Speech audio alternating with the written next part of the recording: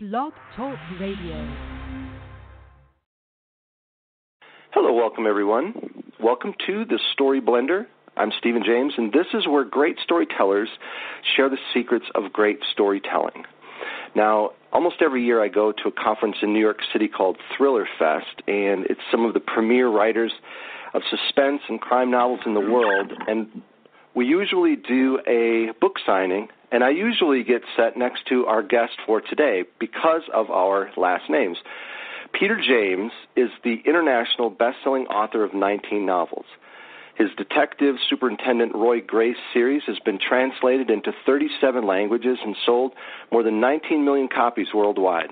Peter has received the Diamond Dagger Lifetime Achievement Award for crime writing and is also the author of many short stories and stage plays. In 2015, he was voted by W.H. Smith readers as the best crime author of all time. And I can tell you from sitting next to him, signing books, that he's a great guy, kind and generous, and I appreciate him being on the show today. So, Peter, thanks for being here. Thank you, Steve. It's good that our names threw us together some years back. Well, it's been good getting to know you, and I know you've also been responsible for some of the international relations with international thriller writers. I think you were the vice president or the president of the International Relationship Committee? Yeah, I still am for Thriller Fest, which is great. I'm their kind of permanent roving ambassador. And I think the great thing about thriller writing is these days is how the international barriers seem to be coming down more and more. There's a long time when there was really very little crossover around the world, and particularly between my country of England and America. Very few English authors for a long time have been known in America and the other way around.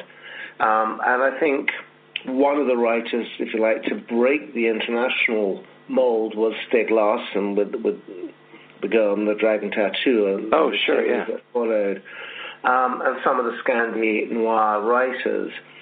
And I think I've often kind of discussed what it is, why so few big American authors like your good self don't feature that prominently on the UK best-selling list. And the exact reverse with some of the biggest English names. And there is, I think to some extent, there's an element, the difference between the way the British historically have written mystery novels and the way the Americans. You know, the Brits tend to, still today, for a large part, follow in the footsteps of Agatha Christie. Okay, where sure. You have a structure where you have a dead body in chapter 1. And the rest of the novel is a puzzle to slow it. So a kind of plodding police procedure, a big puzzle that the kind of British readers seem to like. Whereas in America, almost always, you tend to have the victim alive but in peril at the end of chapter 1. You know, there's a very kind of difference in style, I find. And so with American thriller writing, you tend to have much more pace and tension. Yeah, I think that's interesting. I know that, as I've taught on building suspense and building mystery, very often I will use that example similar to what you said, where mystery, you have a crime that occurs and you try to solve it, and suspense is a crime is going to occur and you have to stop it. And so sometimes people will, when they're writing suspense, will say, well, I wanted to keep information from the reader so I could keep them in suspense. But actually, that does the opposite. It keeps them in mystery, but to have suspense, you need to give them information about the danger or peril that you just mentioned that the character we care about is in. I couldn't agree more. And I think that, there's a classic example, one of the very few British books say, the last decade, which broke that mold, was that the book that was the inspiration to me to become a writer, which was Graham Greene's Brighton Rock. And the opening lines of that book are just pure thriller. The opening line is, within 3 hours of arriving in Brighton, Hale knew they meant to kill him. Nice. That's, and at the end of the chapter, he is still alive, even more worried because they are going to kill him. And that, I think, is a real classic example of a kind of great thriller opening. Who is Hale? Why is he in Brighton? Who's going to kill him? You've got all those questions. And at the same time, you've met the victim, you've got a name, you've got a little bit of identity. And Graham Greene goes on in the second line to describe him with his inky fingers and his bitten nails and his kind of nervous look around him. Nice. And when I think of thrillers and suspense, I think of a lot of times real vivid writing like that, and not so much flowery and descriptive. Do you find that's true for yours as well? Absolutely. I think there's been a huge change. If you go back to the British Victorian writers like Thackeray, for example, where there weren't 1,000 other things vying for the reader's time. There wasn't the internet, there wasn't computer games, there wasn't Netflix. There was either books or doing tapestry in the evenings. They could afford in their books. Thackeray has a wonderful scene in Vanity Fair when this woman, Becky Sharp, is travelling on a train up through Yorkshire, and he says, "Dear reader, let me take you aside from the story a minute and tell you a little bit about this beautiful Yorkshire dales that we're travelling through." And you could not do that today. No. You'd have lost your reader. There's when I was, I guess, honing my craft in my kind of early days of writing, I worked a lot on television, and I remember selling the pilot of a show to ABC Television, and it was a big experience for me because I'd always kind of worked in the UK before, and suddenly I was in this kind of writer's box at ABC, and almost the first thing I was told is, you've got to have a gag every 14 seconds. Huh. And I'm like, what? And it's because they reckon that at any given moment in time, 50% of the American television audience is channel surfing. So they land on your show, see a gag, and they go, "Oh, that's funny," and wait for the next one. And I don't put a gag every 14 seconds in my thrillers, but what I do, I am mindful of that. But if you don't have something that, I kind of have an invisible sign in front of me when I write, which says, does it drive the narrative forward? Will the reader want to keep reading? And it's like, what is going to make the reader read the next paragraph? And you just can't assume they're going to unless you're compelling them to, and you've got to find that way to compel them to keep reading. Now, one of the ways that you've compelled people to keep reading in your stories is creating interesting and intriguing villains. And as an experienced crime writer, I thought maybe you could give us some insights on how do we create crimes or villains that are engaging to readers, that they really want, to read. And it might be even kind of one of the fun aspects of thriller writing is creating those villains that become so memorable to readers. Oh, I love creating villains. And I think if you go back over the the canon of history and fiction, going back into Shakespeare and even beyond, a lot of the great villains, Lady Macbeth is a great example. Count Dracula, Lady Macbeth was a monster, but actually there was something sneaking we admired about her. Count Dracula, he was a villain, but he had style. Frankenstein was this monster, and we actually feel sorry for him because he turns to the monster turns to Dr. Frankenstein and says, "Look, I didn't want to exist, you made me." Yeah. And you immediately have empathy for him. And, I think a great modern villain is Silence of the Lambs is Hannibal Lecter, because almost Thomas Harris broke the rules. It was probably the first novel that I can really think of that was a great example of, instead of having good versus evil, you actually had bad versus evil. you have this monster Hannibal Lecter who's actually kind of the rather endearing good guy who goes after Buffalo Bill, the Skinner. Yeah. I always remember, I can't remember the ending of the book exactly. I think he said, I'm going off to have dinner with an old friend. I think so, yeah. Certainly in the movie, and with a nice Chianti and the salsa beans. And you smile. And I think that the lesson that I learned very early on about creating any character is you must love all your characters. And in particular, you must love the villains. Because if you hate your villain, it's not going to be an interesting character. It's far more interesting to have a villain that you actually understand and create some kind of empathy with the reader with. And there is a trick that I was taught years ago.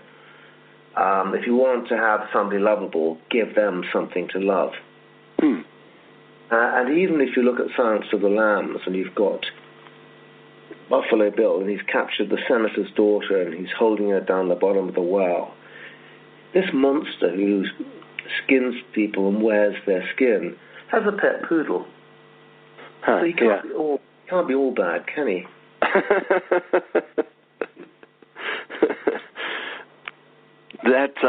That's a good point, and I think, I love that idea. I was just writing it down, giving him something to love about the character. I never really made that connection with him and the poodle before, but that was probably a very purposeful choice by Thomas Harris. I'm sure, because he's an immensely intelligent writer, and I think really knew in that book how to pull, and in Red Dragon before, how to pull the reader's strings in a very clever and gripping way. I think it's interesting, too, that in Silence of the Lambs and even Red Dragon, you don't have any motive for Hannibal Lecter. In other words, we don't know his backstory. We just know here's who he is, how he is. Why does he do it? I don't know. He's crazy, I guess. He's insane. Yeah, and it kind of leaves us to sort of guess.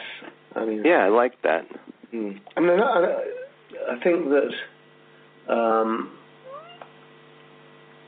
you don't always have to dot every T and dot every I. I think in writing, the principal role of us writers is to fire the reader's imagination, is to make the reader actually do the work.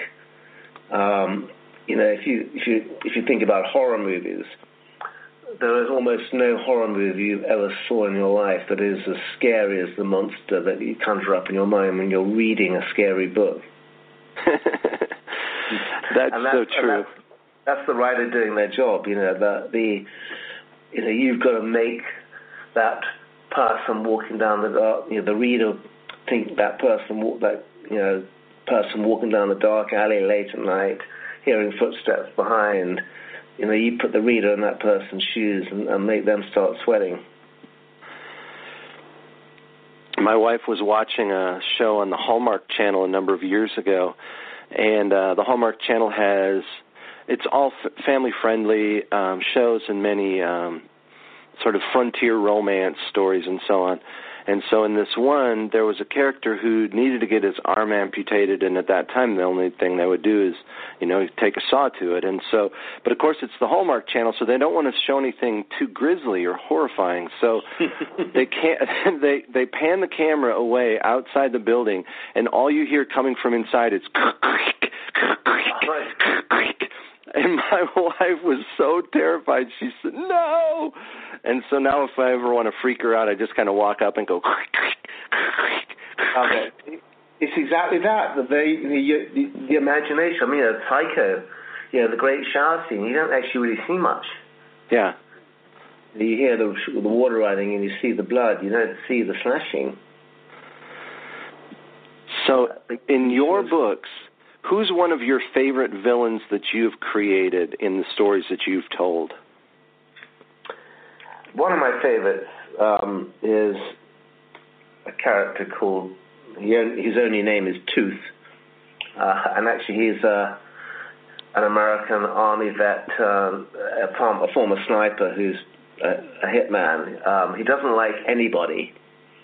He lives on the Turks and Caicos Island with his associate, which is a mutt of a dog called Yossarian.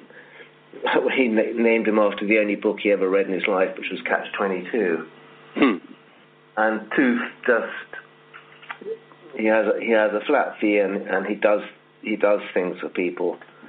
And he's just got, and he once a year on his 40th birthday, he plays Russian roulette. So not his 40th birthday, every year on his birthday present is to have several large whiskeys and plays Russian roulette. And I like it because he has absolutely kind of no moral compass whatsoever. But he's quite funny, and he has a kind of catchphrase, which is, he doesn't do this, he doesn't do that. You know, Tooth didn't do thank yous. He didn't do manners. He didn't do nice. So he's kind of fun, one I really love. And another is not in a crime novel, but I've got a standalone coming out on October the 4th called Absolute Proof, which is a thriller I've been working on since 1989, and it's around the theme of what would happen if somebody credible claimed to have absolute proof of God's existence. And one of the central characters in this book is an American, or he's a British Anglo-American television evangelist, who's a billionaire. He's got churches across America and England, and basically, he gets. You send him $20, and he'll say a prayer for you. He needs to buy a bigger jet than the 737 he currently has to carry out God's mission more efficiently. He is everything that a completely crooked person of the cloth should not be. Sorry, everything that a person of the cloth should not be. And I love him. He's called the Reverend Wesley Wenceslas. And he's just a monster. Now, have you ever created a villain, Peter, who scared you, who frightened you as you were writing him? It's a great question. Yes, I think I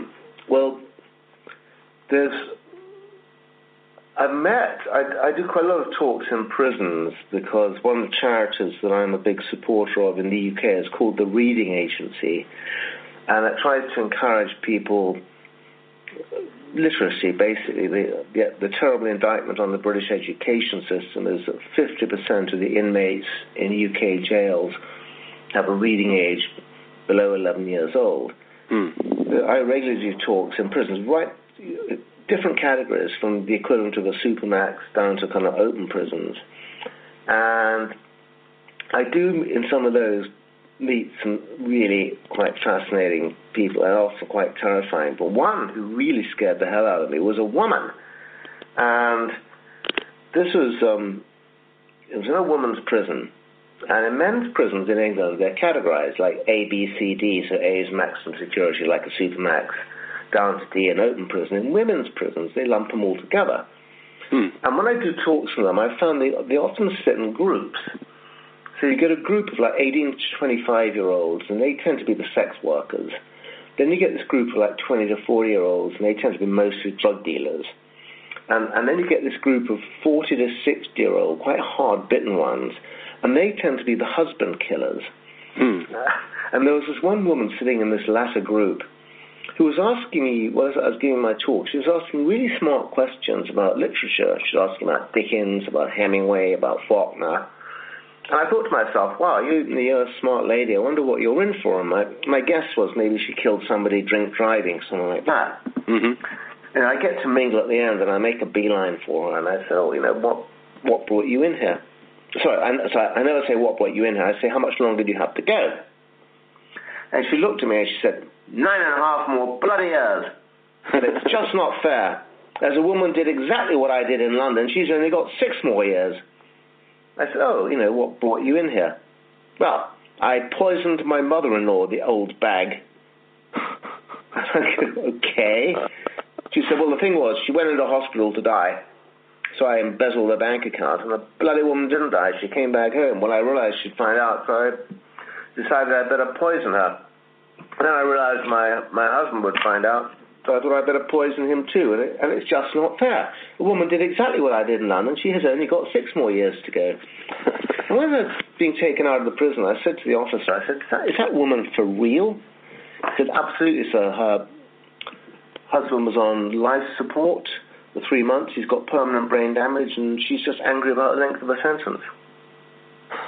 And I thought, you have to be a character, and I made her a character in my previous Roy Grace novel, which was called Love You Dead. I kind of down-aged her a little bit, but I made this monster of a kind of a Black Widow character. And actually, this character quite scared me because I had this image of this woman I'd met in the prison constantly in my head when I was writing her.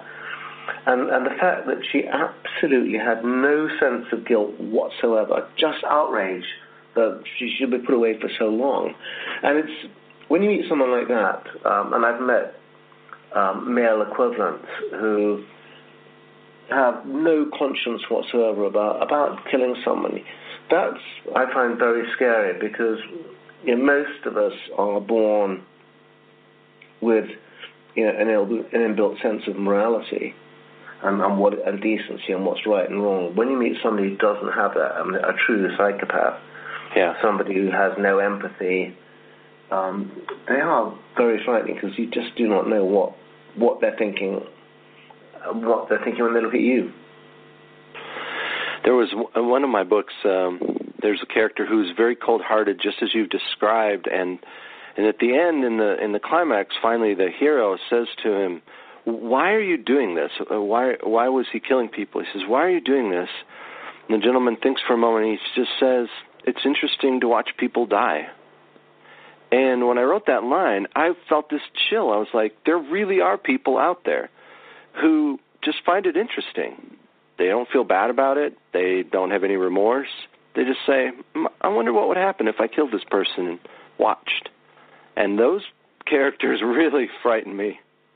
Oh, do you know something? Just last week, it's very interesting you just said that, Stephen, because just last week I was having tea with a cop, and he was telling the story of some years back when he was on patrol in the east of England in a county called Norfolk, and there was a bank robbery, and the guy had got off in a getaway car, and the description was radioed around, and this guy was out in his patrol car and saw it.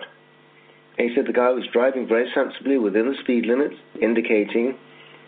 So he sat behind it, not sure that he had the right car, for about 5 miles. Then suddenly this car stopped. The guy got out, pulled a Colt 45 out, and fired it straight through the windscreen at him. Oh, my Lord. He said it clipped past my right ear, missing me by an inch. He said I reversed the car, put it at an angle, and the guy then fired 6 more shots into my car. He said, luckily I was single crewed, so I was able to dive onto the passenger seat. One shot hit me in the leg and just missed my femoral artery, and the guy shot off, and he wasn't caught. And he said I was in absolute agony. I suffered several years with post-traumatic stress from it. And then we then heard that the guy was caught after another robbery. And my counselor thought I should go. It might be useful to go see him in jail. So I did. And he said, I went to see this guy, and he was a little Greek guy. And he said I was determined that I wouldn't shake hands when I went up to his prison cell. But I did. And I just looked at him and I said, why did you shoot me? You didn't have to shoot me. If you just pointed the gun at me, we're not armed in the English police, I would have backed off. He said, I shot you because it's a tool of my trade. Simple as that. I shot you because that's what I do. Yeah. Absolutely no remorse whatsoever. Yeah, those are terrifying, yeah. When somebody has that absolute, it's a whole different morality to your own. That's, that to me, that is something that if you had to define evil, that's evil. Well, let's turn the tables for a moment and chat about what makes a great hero in a crime story or a crime novel.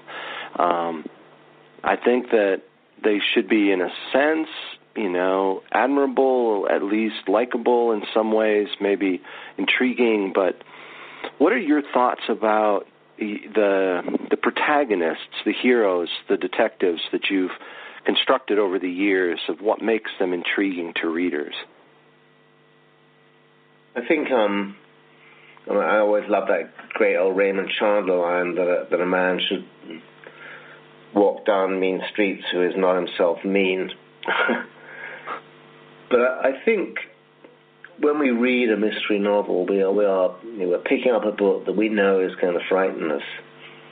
And I think first and foremost, what we want in an uncertain world is some level of certainty that our hero, whether it's Jack Reacher or whoever else it is at the end of that book going to make the world safe again for us, the world that we've entered.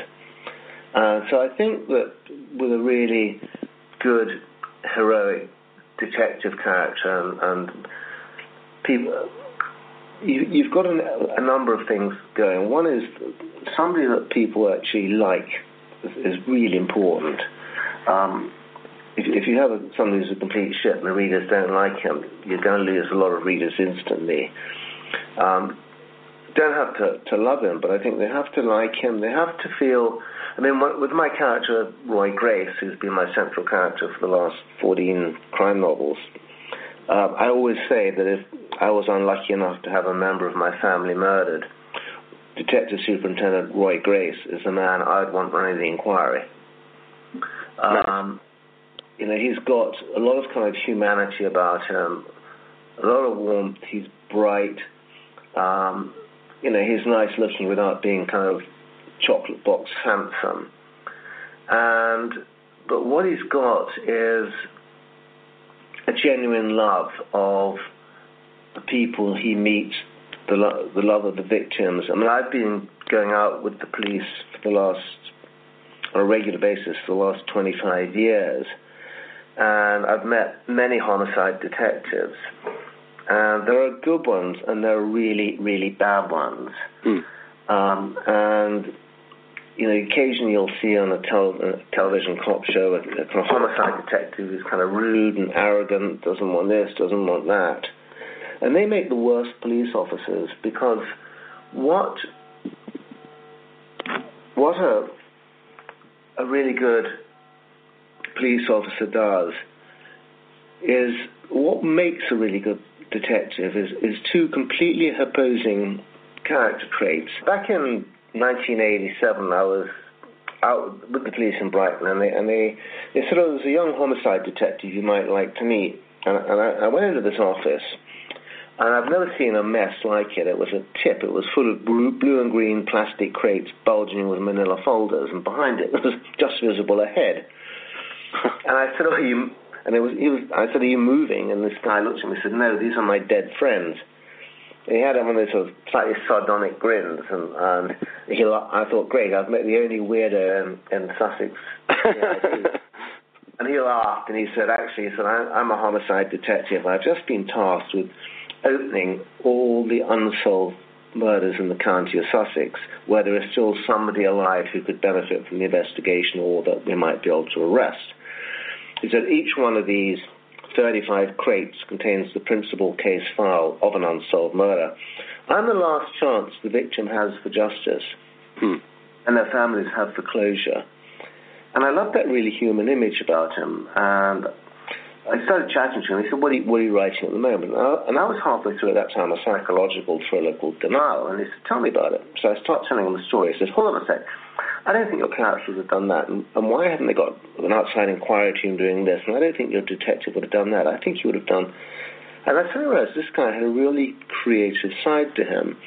And it's something that I've learned about good homicide detectives subsequently is that they have two completely opposing characteristic traits inside one human being. The first is that they are very anal, because every major crime is a huge puzzle of hundreds, sometimes thousands of pieces that have to be painstakingly fitted together. But so many crimes also are solved by just out of the blue sky thinking, just completely left field. Huh. And Dave Gaylor, this guy, who then was a detective inspector, had both of these characteristics in spades. And it made him a very kind of interesting and unusual character, and I started working kind of closely with him. And I think, what came across most of all was that human side, that he actually cared for the victims and for the families. And so often you'll see, both in the States and in the UK and elsewhere in the world, a cop who's been on a murder case for 20 years, he's come up to retirement, or she come up to retirement and can't let go. They still carry on into their retirement working on that case. And I think it's because when you have a really good cop, they actually do get that emotional attachment.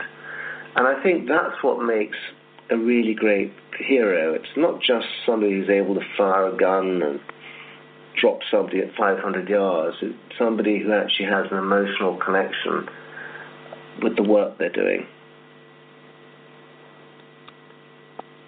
Over the years, as I've interviewed different people, that idea of emotional resonance has come up again and again with people who've written different genres of fiction, people who are professional speakers. This idea of creating someone that we want to spend time with and maybe is likable I think you said it, you don't have to love them, but you need to like them, like being around them, and then just this idea of emotional connection. And I feel like that's a core element of storytelling, really, no matter what type of story you're spinning out there. Absolutely. I think that I think there's three things that make us enjoy a book. And when I'm writing, they're the kind of three things that I kind of really obey, and in this order, which is character, research, and plot. I think first and foremost we read books to find out what happens to characters that we meet in the opening lines and engage with. But kind of underpinning those characters has to be the research, because I think everyone who reads, by the mere fact that they're reading, it means that they're smart. And I think people, I always treat readers like I always imagine my readers to be like myself. And when I read a novel, so I pick up a mystery novel, I don't just want a puzzle solved, a good gunfight and a car chase. I actually want to learn something about the human condition, about the world in which we live, about why people do the things they do, in particular why they do the terrible things, what makes a monster. I think every time I pick up a book, the one I put down and feel the most satisfied about is the book where I feel I've actually learned something. Wow, I didn't know that before. So I put kind of character first, research second, and plot a long way third. Plot is really important, but if you don't like the characters, if you don't believe the author has gone that extra mile to actually give a depth to the book, are you ever going to really get as far as caring about the plot? Yeah, I think that's a great way to look at it, and I think people can tell if you haven't done the research, if you haven't really put in the mileage to make sure that not only is it believable, but when they read it, they kind of buy into the story. If they don't find it believable, my experience is no matter how interesting the plot is or how intriguing the characters, if they don't buy it and they say this could never happen, then you've already shot yourself in the foot. Totally. And there was a really interesting kind of aspect to that, which is, I think Aristotle once said, he said that And it's a hard one to get your head around, but it's a really important one in writing, particularly when you're writing any kind of action or anything in the kind of thriller vein. And Aristotle said that a likely impossibility is always preferable to an unlikely possibility. And I think a classic example of an unlikely possibility would be a Bond movie. You know, Daniel Craig jumps out of a helicopter onto the roof of a moving train. In reality, if anybody did that, they'd be killed. Yeah. But he does it, and you go, yeah, maybe I could do that. And I think it's always finding that bit that makes the reader punch the air. That where you're not making something kind of, you're making the unbelievable believable. I think is a very big element. And I like reading books that do give me new information about something that I maybe have thought I knew everything about before. Maybe it's a location I've been to and I think, I already know all about that, or a situation, maybe a historical event. And then you read the story, you realize, man, I had no idea. There's more complexity to this. There's more. It's more interesting, than I'd ever imagined. And I like what you said too about having finished the book. Maybe you feel like you understand human nature, the human condition a little bit more. So, especially people writing in the crime suspense genre, and you really need to be a bit of a student of human nature, a bit of a psychologist in a sense.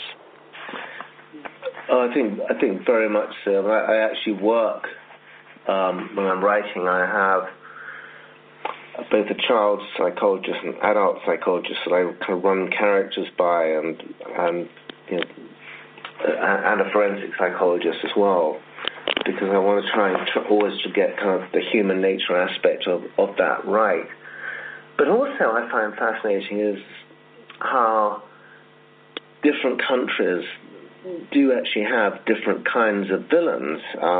In my new book, In Dead If You Don't, I got asked I work quite closely with the police in England, particularly down in Sussex, where the kind of books are centred.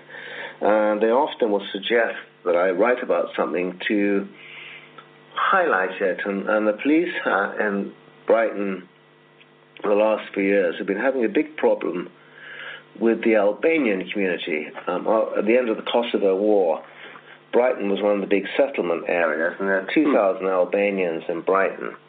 And culturally, they cannot believe it's possible to have an honest or trustworthy police officer, because in their country, the average pay for a cop is $2,000 a year. So they're all corrupt. And Sussex police have had a big problem because there is a criminal element among them that is very violent. They like to settle their scores out in public. They do public shootings, executions, and even public torture just to show others not to mess with us. And they wanted me to kind of write and include the Albanian community, in, if I could, in some way, and show the Albanians engaging with the police in a positive way. And part of my research, I felt I needed to go to Albania because one of my characters is a girl from Albania in a village who comes to England. And everybody said, oh, don't go, it's really dangerous out there, you're probably going to get killed, it's still kind of Wild West. Anyhow, we did go, and we didn't get killed. But what was fascinating, I was talking to I was over there to an Albanian, and I said, how does, okay, you don't have any respect for the police, and how do things kind of work? And he said, well, take something that you have in England, like car insurance, automobile insurance. He said, we don't really have that here. He said, we have another system. I said, what's that? He said, well, I'll give you an example. My brother, 8 months ago, in his old Volkswagen Golf, bashed into a big black BMW limousine. Not a big bash, but he did probably a couple of $1,000 worth of damage. And the driver gets out of the limousine walks over to him with his car keys and says, "You bring back 1 week fixed or you dead." That's car insurance Albanian style.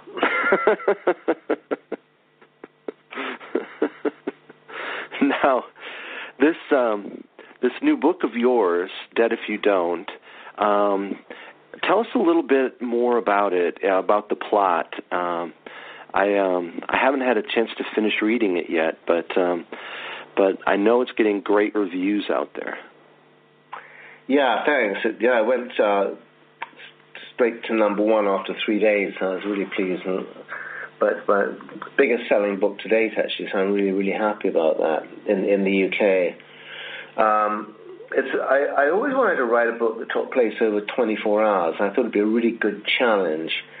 And the fact that the principal action of this takes place over 36, because I decided 24 was too tight.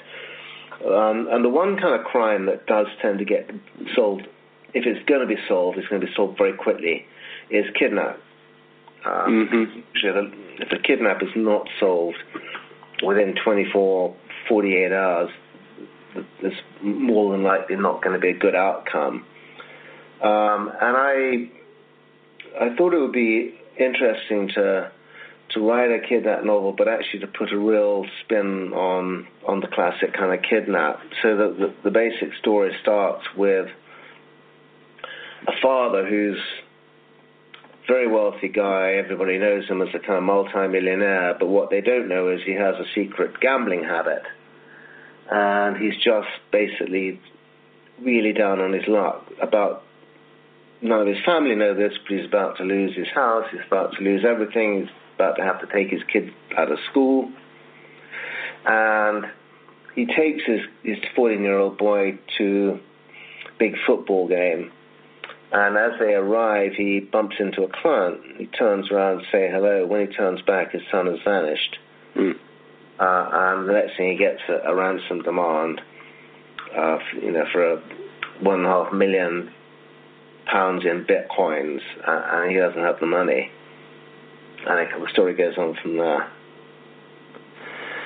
Now, you said that you've also consulted with psychologists and child psychologists.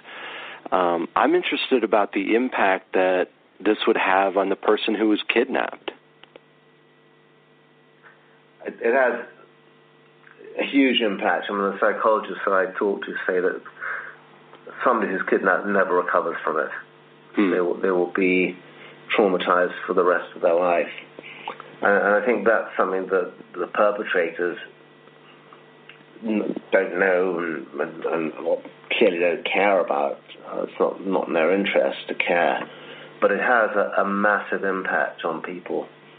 I think crimes in general, I mean, I've met many victims of crimes. I wrote on the very difficult subject of rape a few books back. I read a novel called Dead Like You.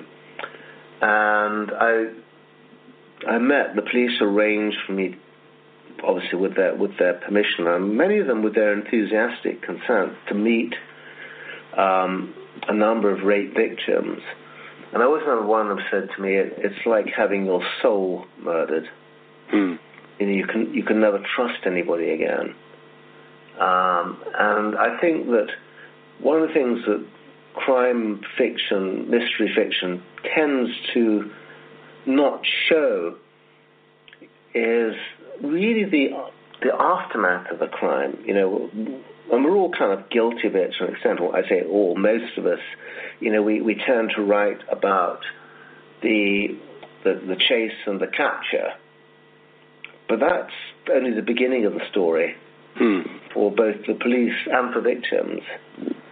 For a victim of crime, the suspect being arrested is a start of a really traumatic journey, because is that person who raped them, or that person who tried to murder them, or that person who murdered their husband or father or brother or sister going to get convicted?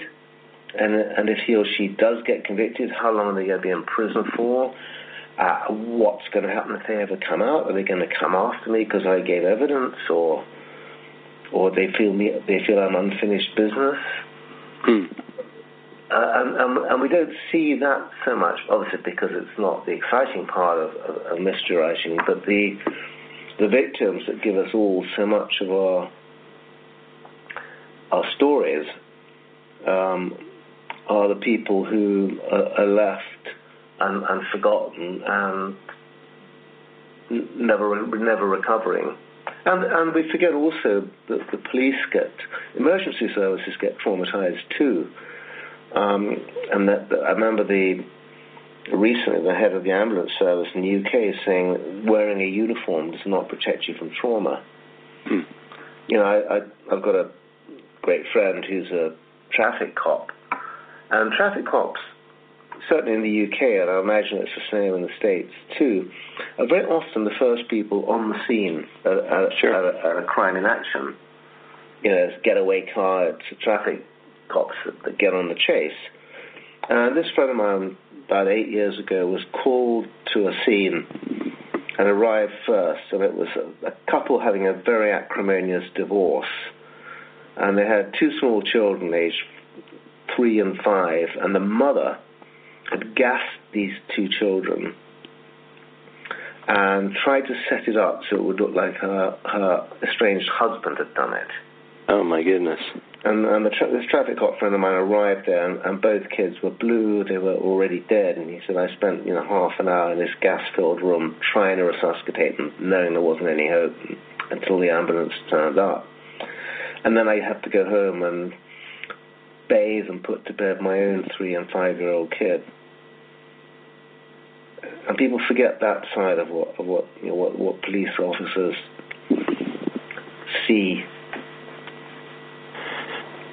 Now, when you were working on Dead If You Don't, were some of these instances and experiences in your mind shaping the way that the story would unfold with this kidnapping?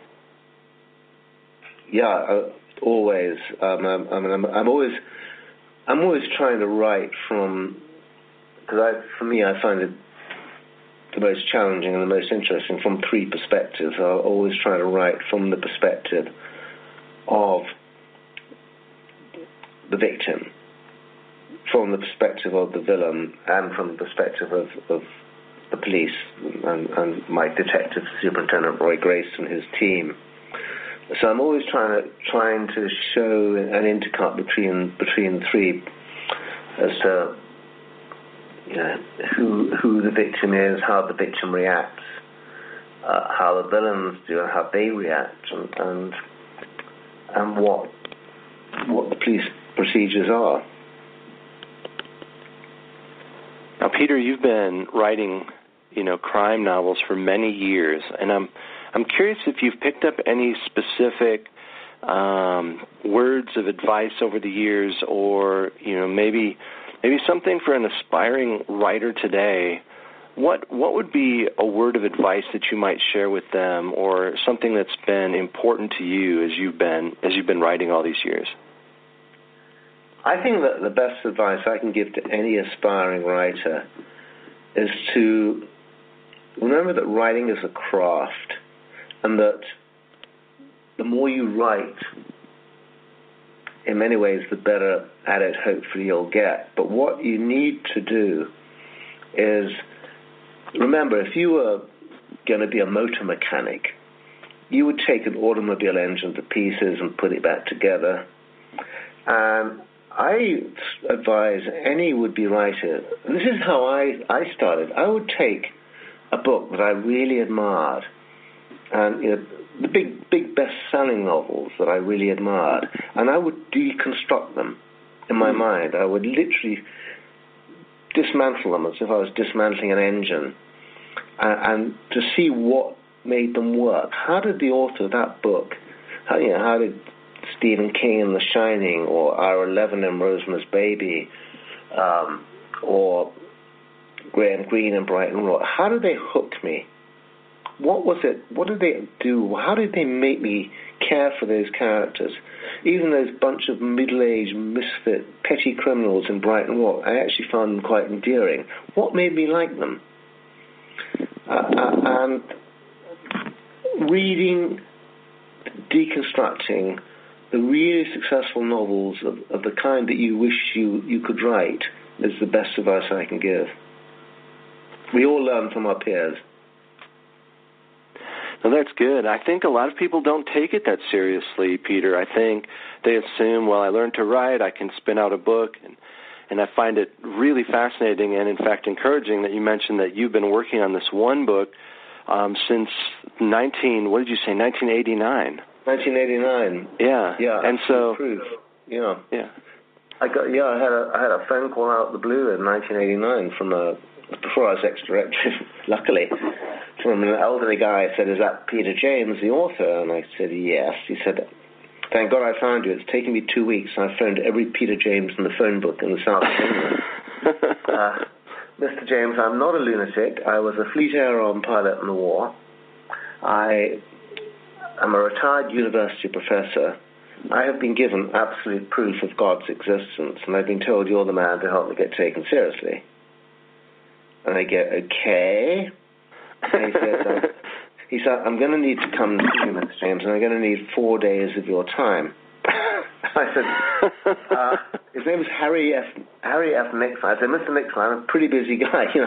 4 days is an ask, and I give you half an hour and a cup of tea, and if we need more time, we'll play it by ear. And he said, all right. He said, I said, before we go any further, do you want to just give me a bit more information? He said, yes. He said, my wife, who's also a university academic, recently died of cancer, and before she died, we made an agreement that I'd go to a medium and try and communicate. And I did this. And instead of my wife coming through, a male came through who said he was a representative of God. God was extremely concerned about the state of the world and felt that if mankind could have faith in him reaffirmed, it would get us back on an even keel. And as proof of his bona fides, he gave me 3 pieces of information nobody on earth knows. And he said, the author, Peter James, is the person who will help me get taken seriously. Long story short, he came down to my house, and I got him a cup of tea, and he was a very nice man, about 75. He looked nicely dressed and very polite. And I said,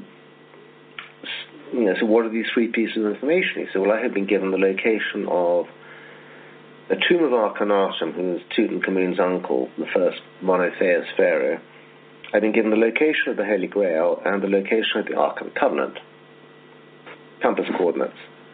And I go, okay. I said, well, have you looked for any of these? He said, yes. He said, I'm a former pilot in the war. I know how to navigate. And the Holy Grail is at a place called Chalice Well in Glastonbury in Somerset. And I have been dowsing there, and I've been there with a metal detector, and there's something in the exact spot.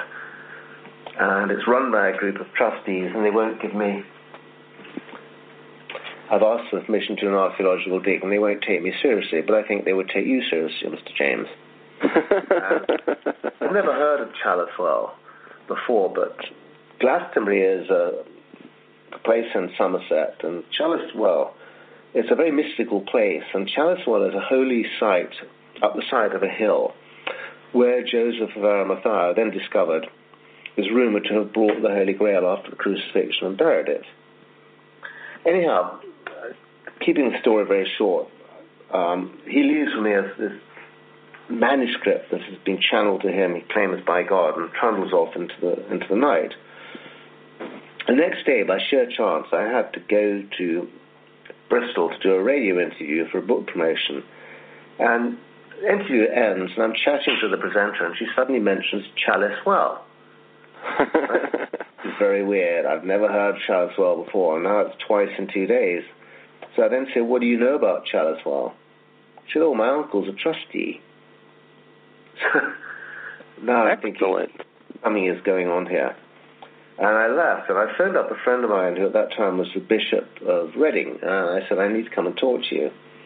So we met a couple of days later, and we had lunch, and I told him the story. And I said, his name was Dominic Walker, and I said, what do you think, Dominic? He said, well, I'd want more than 3 sets of compass coordinates to have proof of God.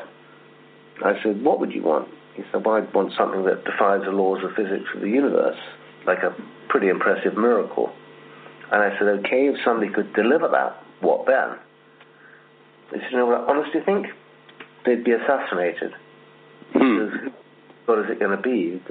Which faction of the Anglican Church or the Catholic or the Judaic or the Islamic or the Sikhs is it going to be? You're not going to have the Chinese aren't going to want a higher power usurping them.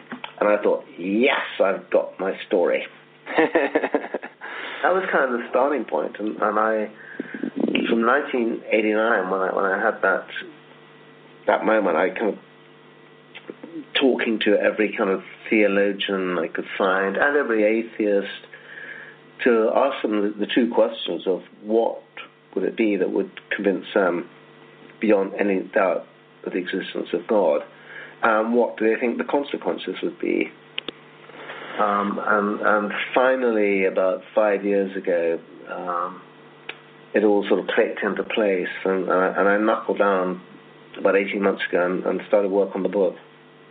Yeah, and I've written it very much in the sort of, I don't like to say the word, but it's in that kind of Dan Brown kind of big international canvas. It actually starts, the book starts and climaxes in Los Angeles. It goes to Egypt and a monastery in Greece and the UK and elsewhere.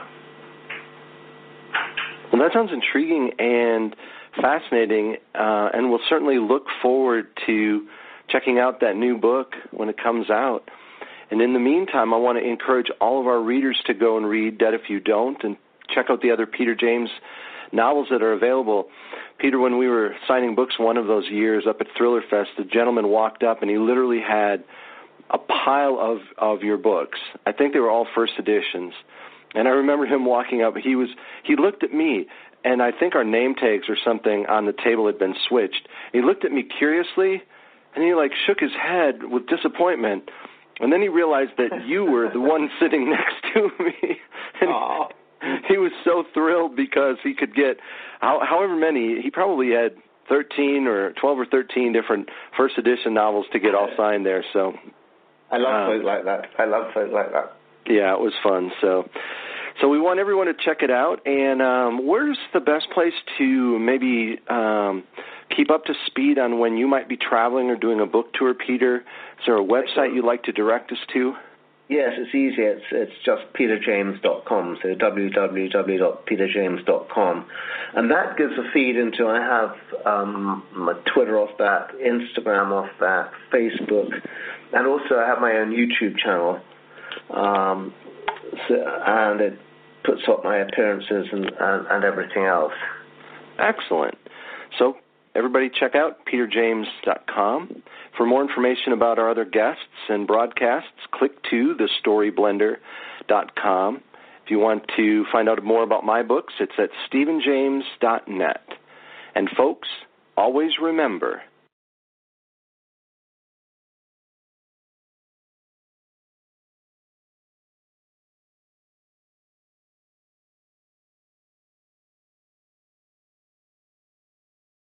the art of the story is all in the blend.